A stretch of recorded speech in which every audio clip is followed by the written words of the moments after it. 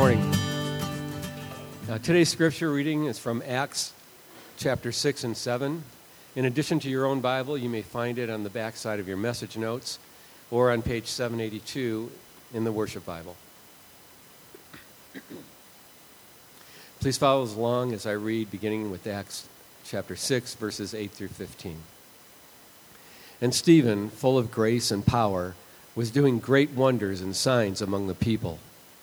Then some of those who belonged to the synagogue of the freedmen, as it was called, and of the Cyrenians and of the Alexandrians, and of those from Cilicia and Asia, rose up and disputed with Stephen. But they could not withstand the wisdom and the spirit with which he was speaking. Then they secretly instigated men who said, "We have heard him speak blasphemous words against Moses and God." And they stirred up the people and the elders and the scribes. And they came upon him and seized him and brought him before the council. And they set up false witnesses who said, "This man never ceases to speak words against this holy place and the law. For we have heard him say that this Jesus of Nazareth will destroy this place and will change the customs that Moses delivered to us." And gazing at him, all who sat in the council saw that his face was like the face of an angel. And now skipping to chapter 7, verses 54 through 60. Now when they heard these things, they were enraged, and they ground their teeth at him. But he, full of the Holy Spirit, gazed into heaven and saw the glory of God, and Jesus standing at the right hand of God. And he said, "Behold, I see the heavens opened and the Son of Man standing at the right hand of God." But they cried out with a loud voice and stopped their ears and rushed together at him. Then they cast him out of the city and stoned him. And the witnesses laid down their garments at the feet of a young man named Saul. And Stephen, as they were stoning him, called out, "Lord Jesus, receive my spirit." And falling to his knees, he cried out with a loud voice, "Lord, do not hold this sin against them." And when he had said this, he fell asleep. This is the word of God.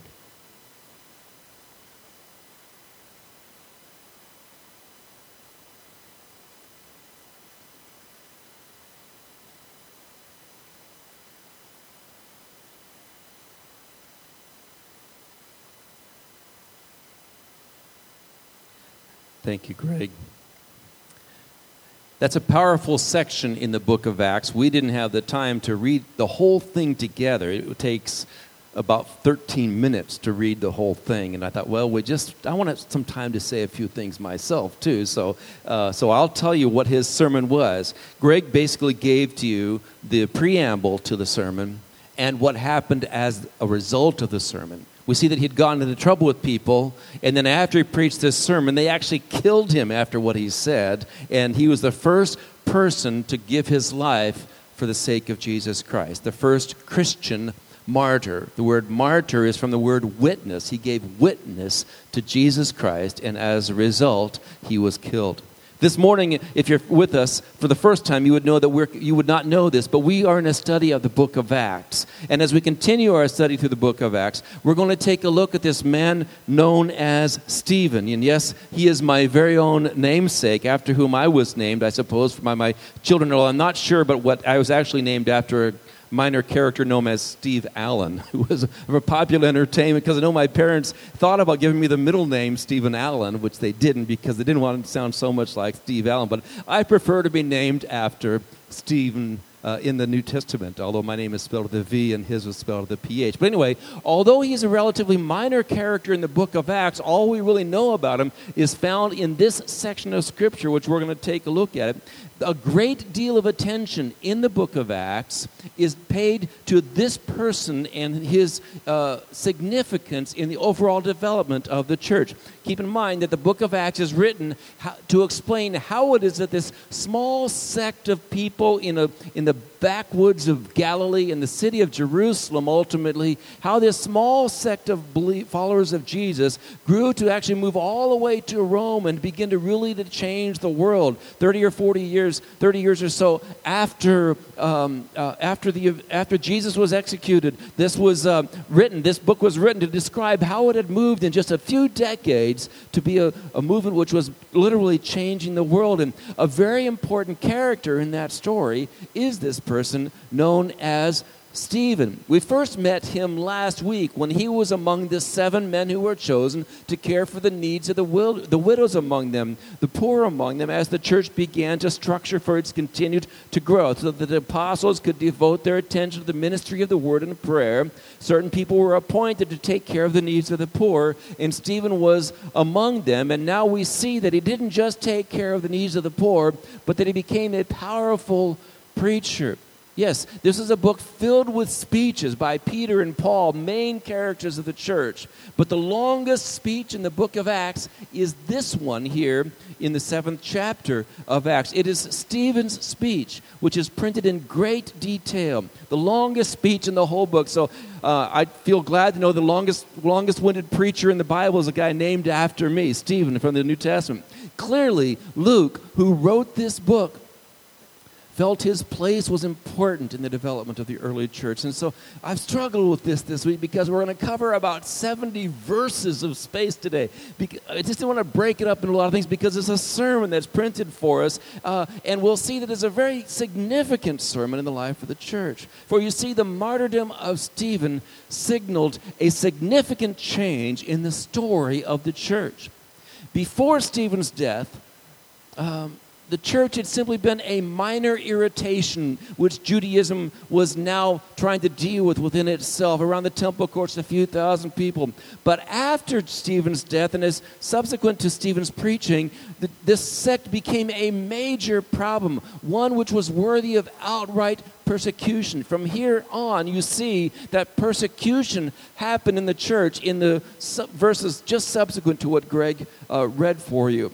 You see, what had been a minor irritation within Judaism now had become a major problem, one worthy of outright persecution. And secondly, and what had been a purely localized movement within Jerusalem and Judea now became a widely dispersed movement throughout the ancient world. It was the sermon of Stephen and the killing of Stephen, which led to the persecution of the disciples, which led them to leave Jerusalem and go out telling the story of Jesus all around the world. So Stephen's place in the story is very, very important. And in fact, many people think that Stephen's speech had a huge impact on a young man who was also very opposed to the church. His name was Saul, who later became Paul when he was converted later. He was part of that persecuting majority of within Judaism at the point of Stephen's death.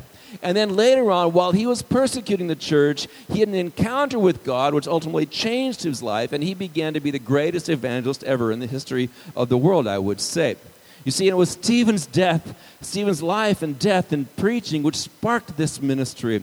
Stephen's ministry, his message, and his martyrdom sparked the fulfillment of Jesus' great commission to his followers on the outside of Jerusalem at the beginning of this book. You may remember it in Acts chapter 1 and verse 8. He says, and you will receive power when the Holy Spirit comes on you. And you will be my witnesses here in Jerusalem and in Judea and in Samaria and to the ends of the earth. They hadn't begun to fulfill that yet. But when Stephen was killed, they were spread out and they began to take the gospel immediately in the very next section into Samaria. And then in the very next sections on towards the ends of the earth. So let's take a look at this extraordinary tale. I will need to be brief and selective, but let's take a look at it under 3 various headings. And you can jot these down in your worship notes if you like. Number 1, the context of Stephen's sermon. Number 2, the content of Stephen's sermon. And number 3, the consequences of Stephen's sermon. Let's take a look, first of all, at the context of Stephen's sermon. This picture here is a picture from 1616 called The Martyrdom of St. Stephen by Pieter Paul Rubens. That's a nice picture. He's looking up and he sees the Son of Man in heaven as he's being killed. That's the picture that I chose to be the context for this PowerPoint presentation. Okay? Well, we see that what Stephen began to do, he first began to take care of the widows, but it says in the 8th verse, Stephen, full of grace and power, was doing great wonders and signs among the people. Then arose some among them from the synagogue of the freedmen, as it was called, and of the Cyrenians and the Alexandrians and those from Cilicia and Asia rose up and disputed with Stephen. Okay? So we see that Stephen began to have a powerful ministry. That's the first thing, Brian. A powerful ministry. Stephen was waiting on tables, but he began to speak in the synagogue. This is the first evidence. I have to be quick, but first evidence of them going beyond the temple.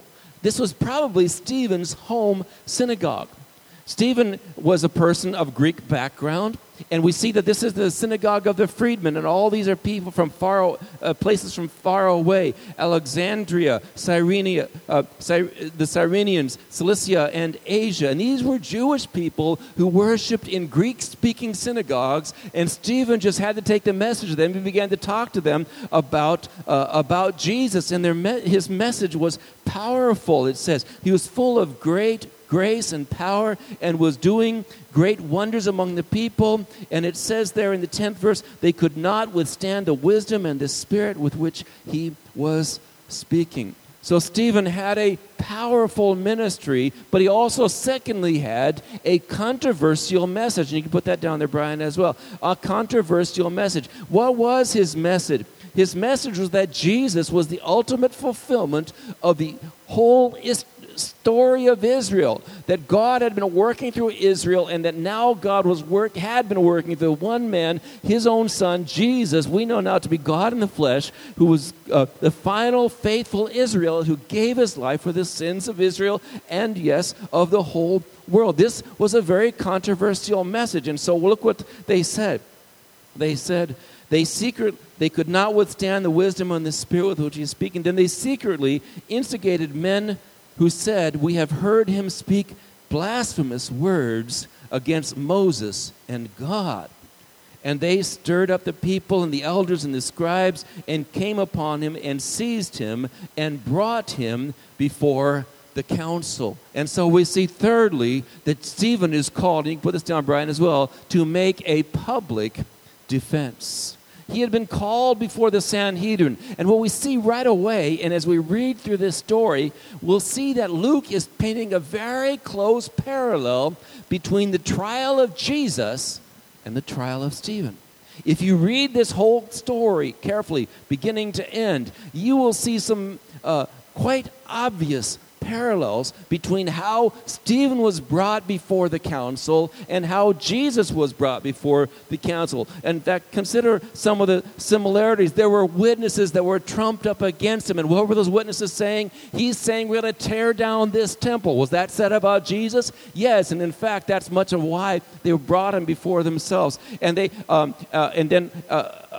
so the issue about the various witnesses was brought up, and the temple question was brought up, and of course they condemned Stephen to death at the very end. And you will see at the very end in the section that Greg read for you, what happens.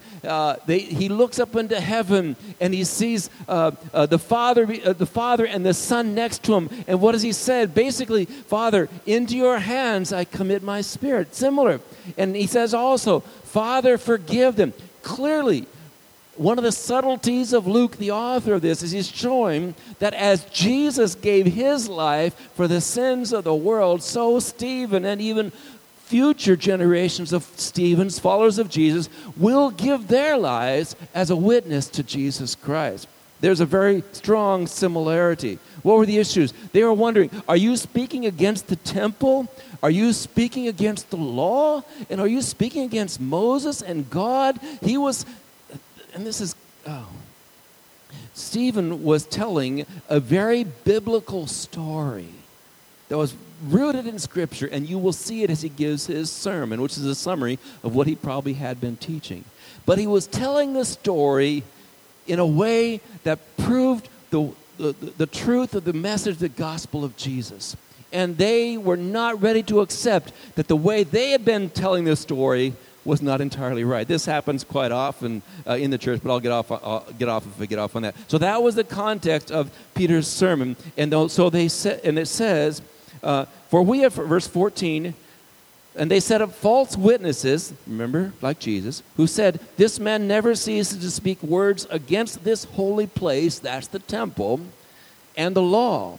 For we have heard him say that this Jesus of Nazareth will destroy this place and will change the customs that Moses delivered to us. And gazing at him, all who sat in the council saw that his face was like the face of an angel. What a beautiful picture that is.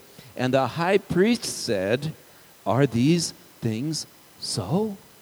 And so then Stephen gives his defense. And we have then next, on the next slide, the content of Stephen's sermon.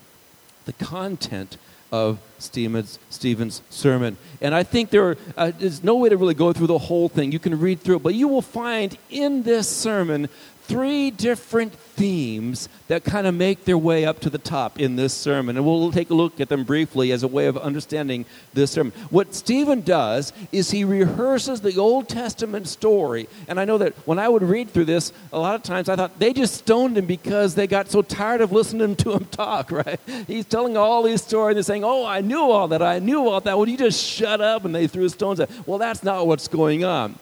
Peter is telling their story to show how Jesus ultimately fits into that story. And that really is an important thing for us to understand. That's why when we have a Bible that we study, we don't just study a New Testament. The New Testament is a continuation of a story which began clear back to creation, clear back to Abraham, clear back to Moses, clear back to David, clear back to the prophets, and ultimately took shape in the person of Jesus, where the resurrection then turned the corner on history, and now we are living in the light of the resurrection until the final return of Christ and the final state in the new heavens and the new earth. So he rehearses their story. But as you look at their story, as you look at it carefully, so I'll take my word for this because I can't go into all the details, but I think you'll see it as we go through, that there are 3 different themes that kind of make their way and bubbling up to the top. The first theme has to do with the temple of God. You can put that up there, Brian. The temple of God. You see, what he wants them to know is that while the temple that is there in Jerusalem is important, the temple of God is merely there in order to communicate the presence of God, and God never has been and never will be limited to one location at one spot inside a certain building. That's what he wants them to see. And he's wanting to show to them that out of the whole history of time, God has worked in many ways, and yes, the temple was a part of that, but we should not worship the temple as if it's God himself. God is not a local, tribal deity. He's the creator of the world, and he's working out throughout of all of history. And so as Stephen tells this story, he shows how God's presence is not limited to a physical place, not a localized deity, which, by the way, off this topic is important. That's one reason why we don't just call ourselves the church. We call ourselves the Ecclesia, because that's the Bible word for church. Church has to do with a building, and you know how it is. We often worship a building. No, we're not supposed to do that. Never were supposed to do that. They were guilty of it in the first century. It's very important, but that wasn't equal to the presence of God. And in the same way, we often can worship buildings as well. The presence of God, the temple is where God is, and the Bible teaches that ultimately we are the temple of the Holy Spirit, doesn't it? Okay? So let's take a look at this story just real briefly. He wants them to see that God is everywhere. First of all, he talks about Abraham in the first couple of verses. Okay? Abraham. He said, brothers and fathers, hear me. The God of glory appeared to our father Abraham when he was in Mesopotamia before he lived in Haran. What's he saying? God showed up all the way over there in Mesopotamia. God called Abraham when he was far away. God was never localized to a temple, and said to him, go out from your land and from your kindred and go to the land I will show you. Then he went down from the land of Chaldeans and lived in Haran. And after his father died, God removed him from there into the land in which you are now living. Yet he gave him no inheritance in it, not even a foot's length, but promised to give it to him as a possession and to his offspring after him, though he had no child. Okay, going on, he talks about the fact that God is going to give to them this land. See, they had a holy place, that was the temple. They had a holy book, that was the Torah.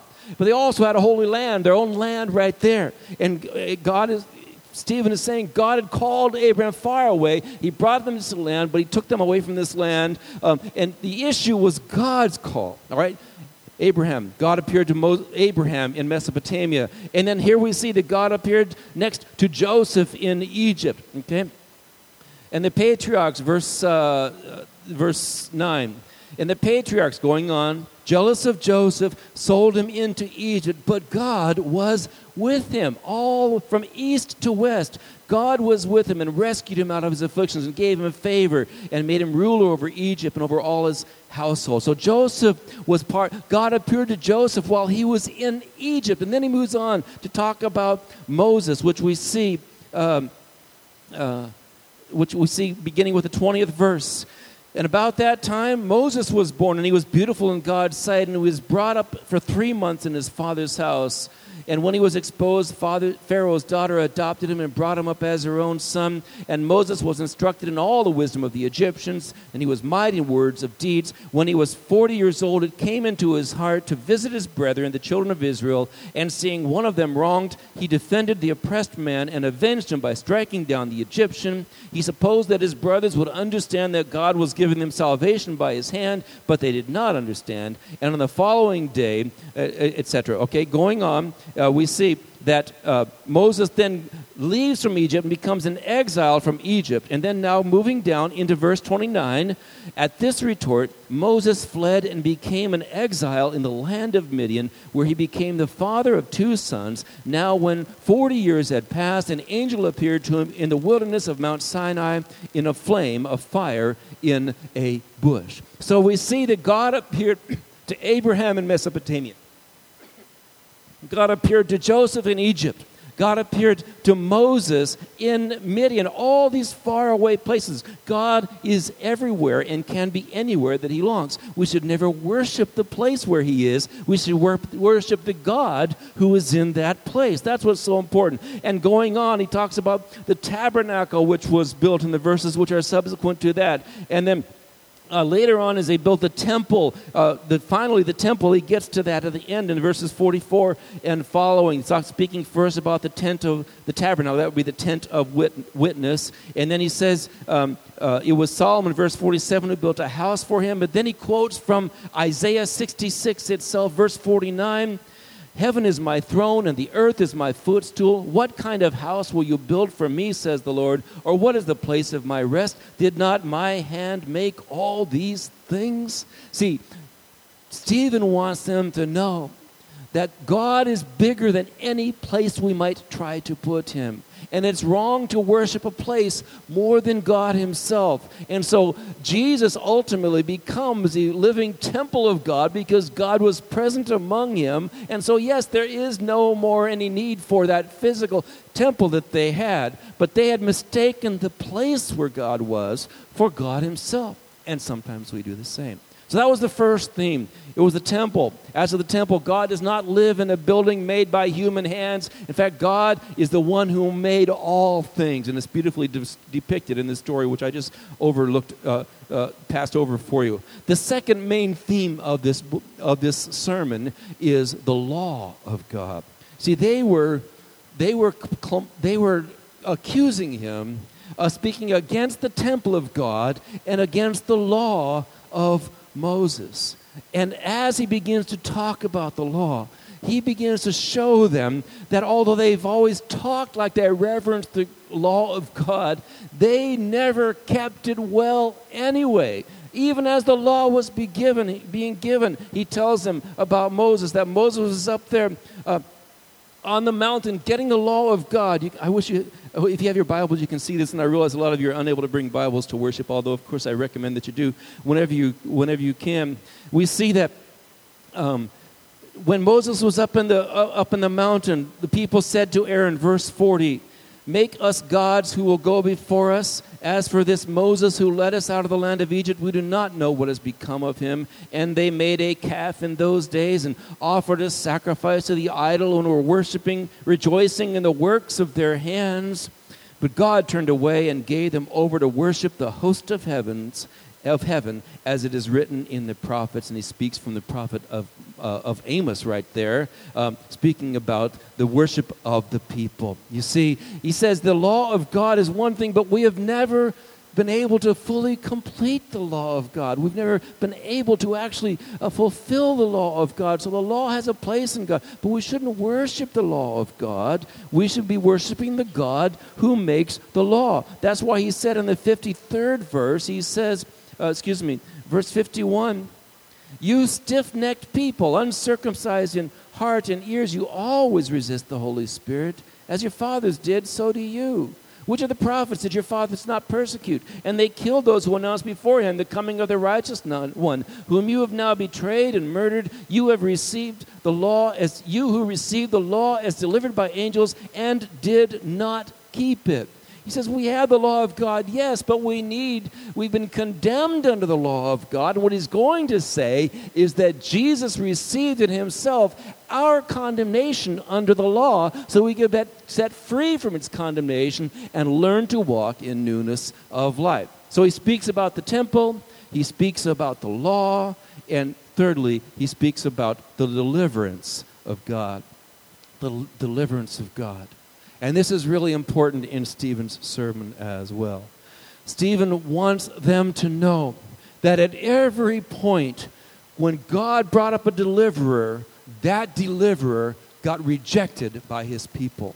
And even though he had been rejected by his people, that deliverer still delivered them.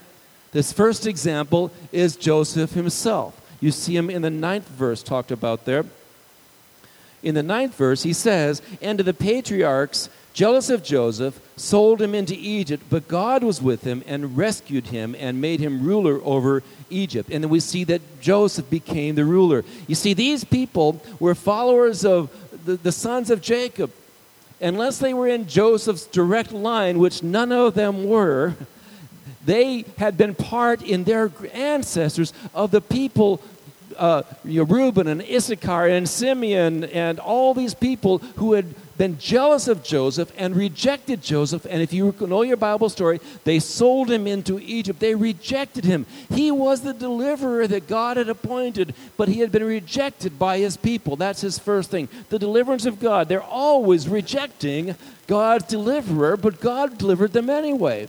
And we see that happening in Moses as well. Moses was a deliverer taken by God. Remember, he was raised there in Egypt, and it says in the 25th verse, he supposed that his brothers would understand that God was giving them salvation by his hand, but they did not understand. You see, they had rejected Joseph when he was trying, while still living in Egypt, to bring deliverance and help to them. They told on him, they tattled on him, they believed that he was opposed to them, not on their side. And we see it even more clearly stated in the 35th verse as we go on in this story.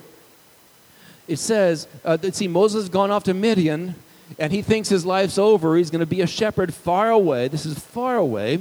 And while he's there, a vision occurs to him, a bush is burning, and God says, "I'm going to deliver my people, and I want you to go do it for me." And Moses is understandably reluctant to do that. But ultimately God wins, as he always does, and Moses becomes a reluctant deliverer. But notice what it says in verse 34.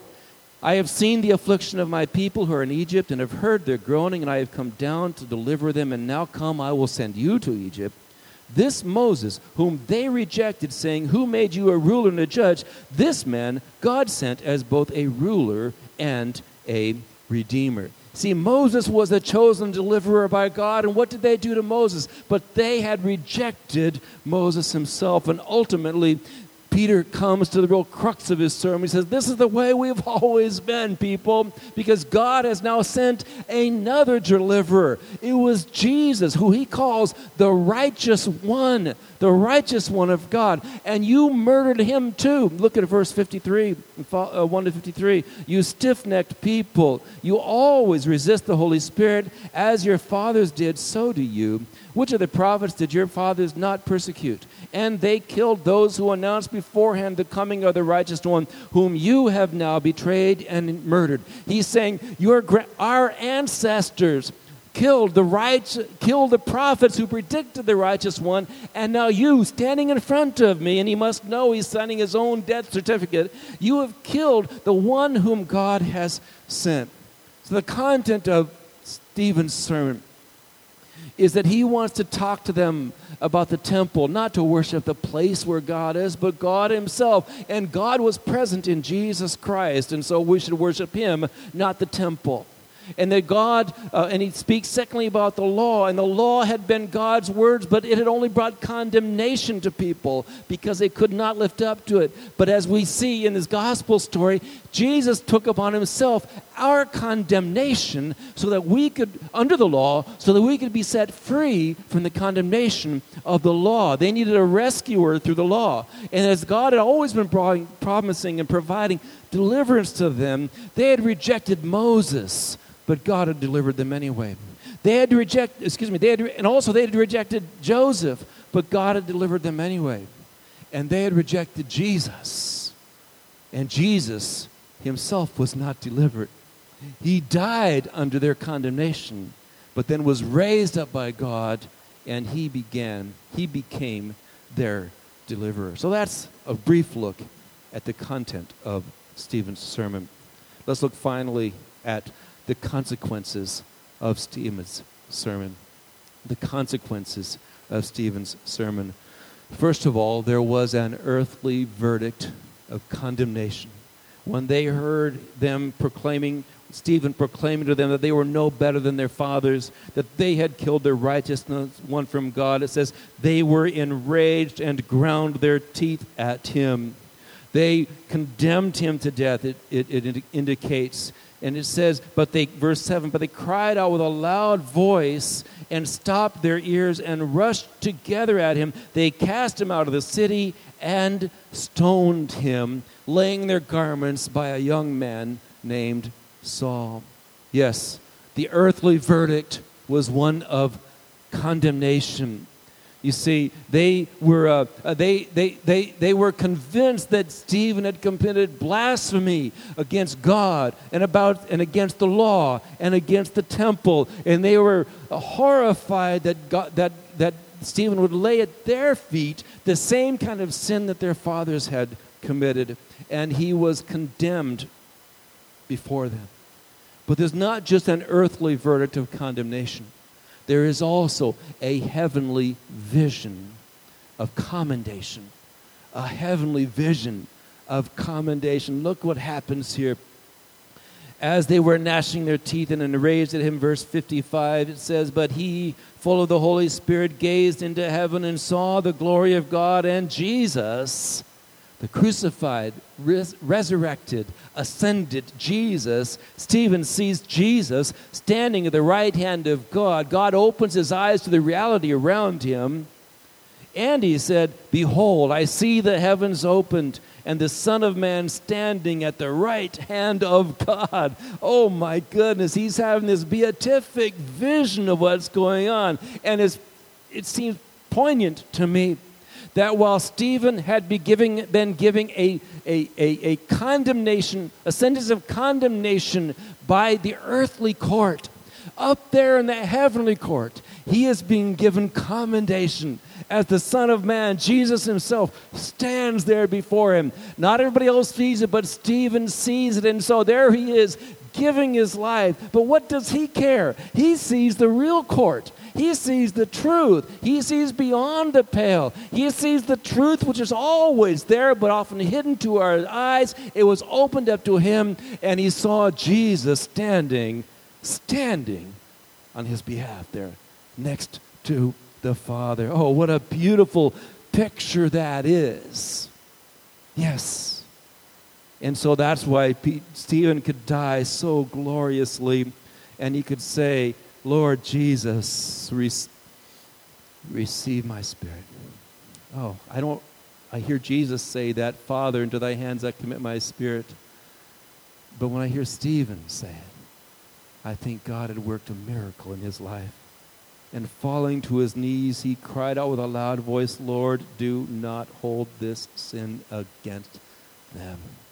This is one of the things that has been powerful about the history of the church, is that whereas most cultures, and even in the Jewish cultures during the Maccabean revolts and all, these people would die, and they would die breathing curses on those who were killing them. Lord, get them!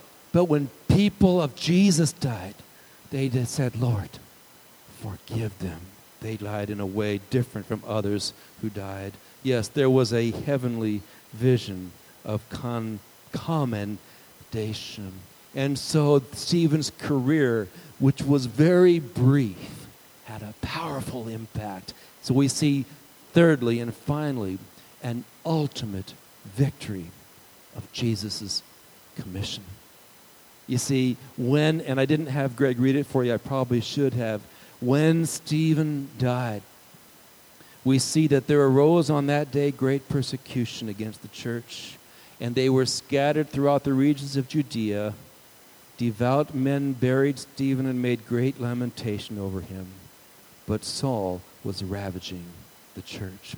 There is the ultimate victory of Stephen's of Jesus' commission, because it was through Stephen's death that the gospel was broken forward out of Jerusalem and moved into Samaria and into Antioch and into Ephesus and into ultimately Rome towards the ends of the earth. Stephen accomplished more through his death than many people ever have accomplished through their lives.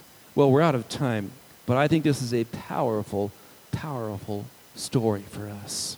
And so maybe we can just reflect on a few quick questions as we close. We might ask ourselves, what good things have become idols for me, like the temple had become for the people? When have I been worshiping the symbols and not the reality? I'd ask myself, have I ever received the forgiveness which Jesus offers to me? He took the penalty of my condemnation under the law so that I could receive from him his life, so that therefore there is therefore now no condemnation to those who are in Christ Jesus. For the law of the Spirit of life in Christ Jesus has set me free from the law of sin and death. Romans 8:1 and 2. What are some of the false commitments to the law that I need to let go of, and have I welcomed this deliverer? Well, let's have prayer as we close. Dear Jesus, we thank you for Stephen and for his brief though powerful career. We thank you for his witness that he gave even in death. And Father, we are not called, most of us, to give our lives. And yet we shrink back often at the costs of following you. Help us to give everything to the one who gave everything for us. Help us not to be stiff-necked, clinging to our own false stories, but instead let us be bowed before you, receiving from you forgiveness which you freely offer to us through your blood-stained hands. We ask this in Jesus' name. Amen.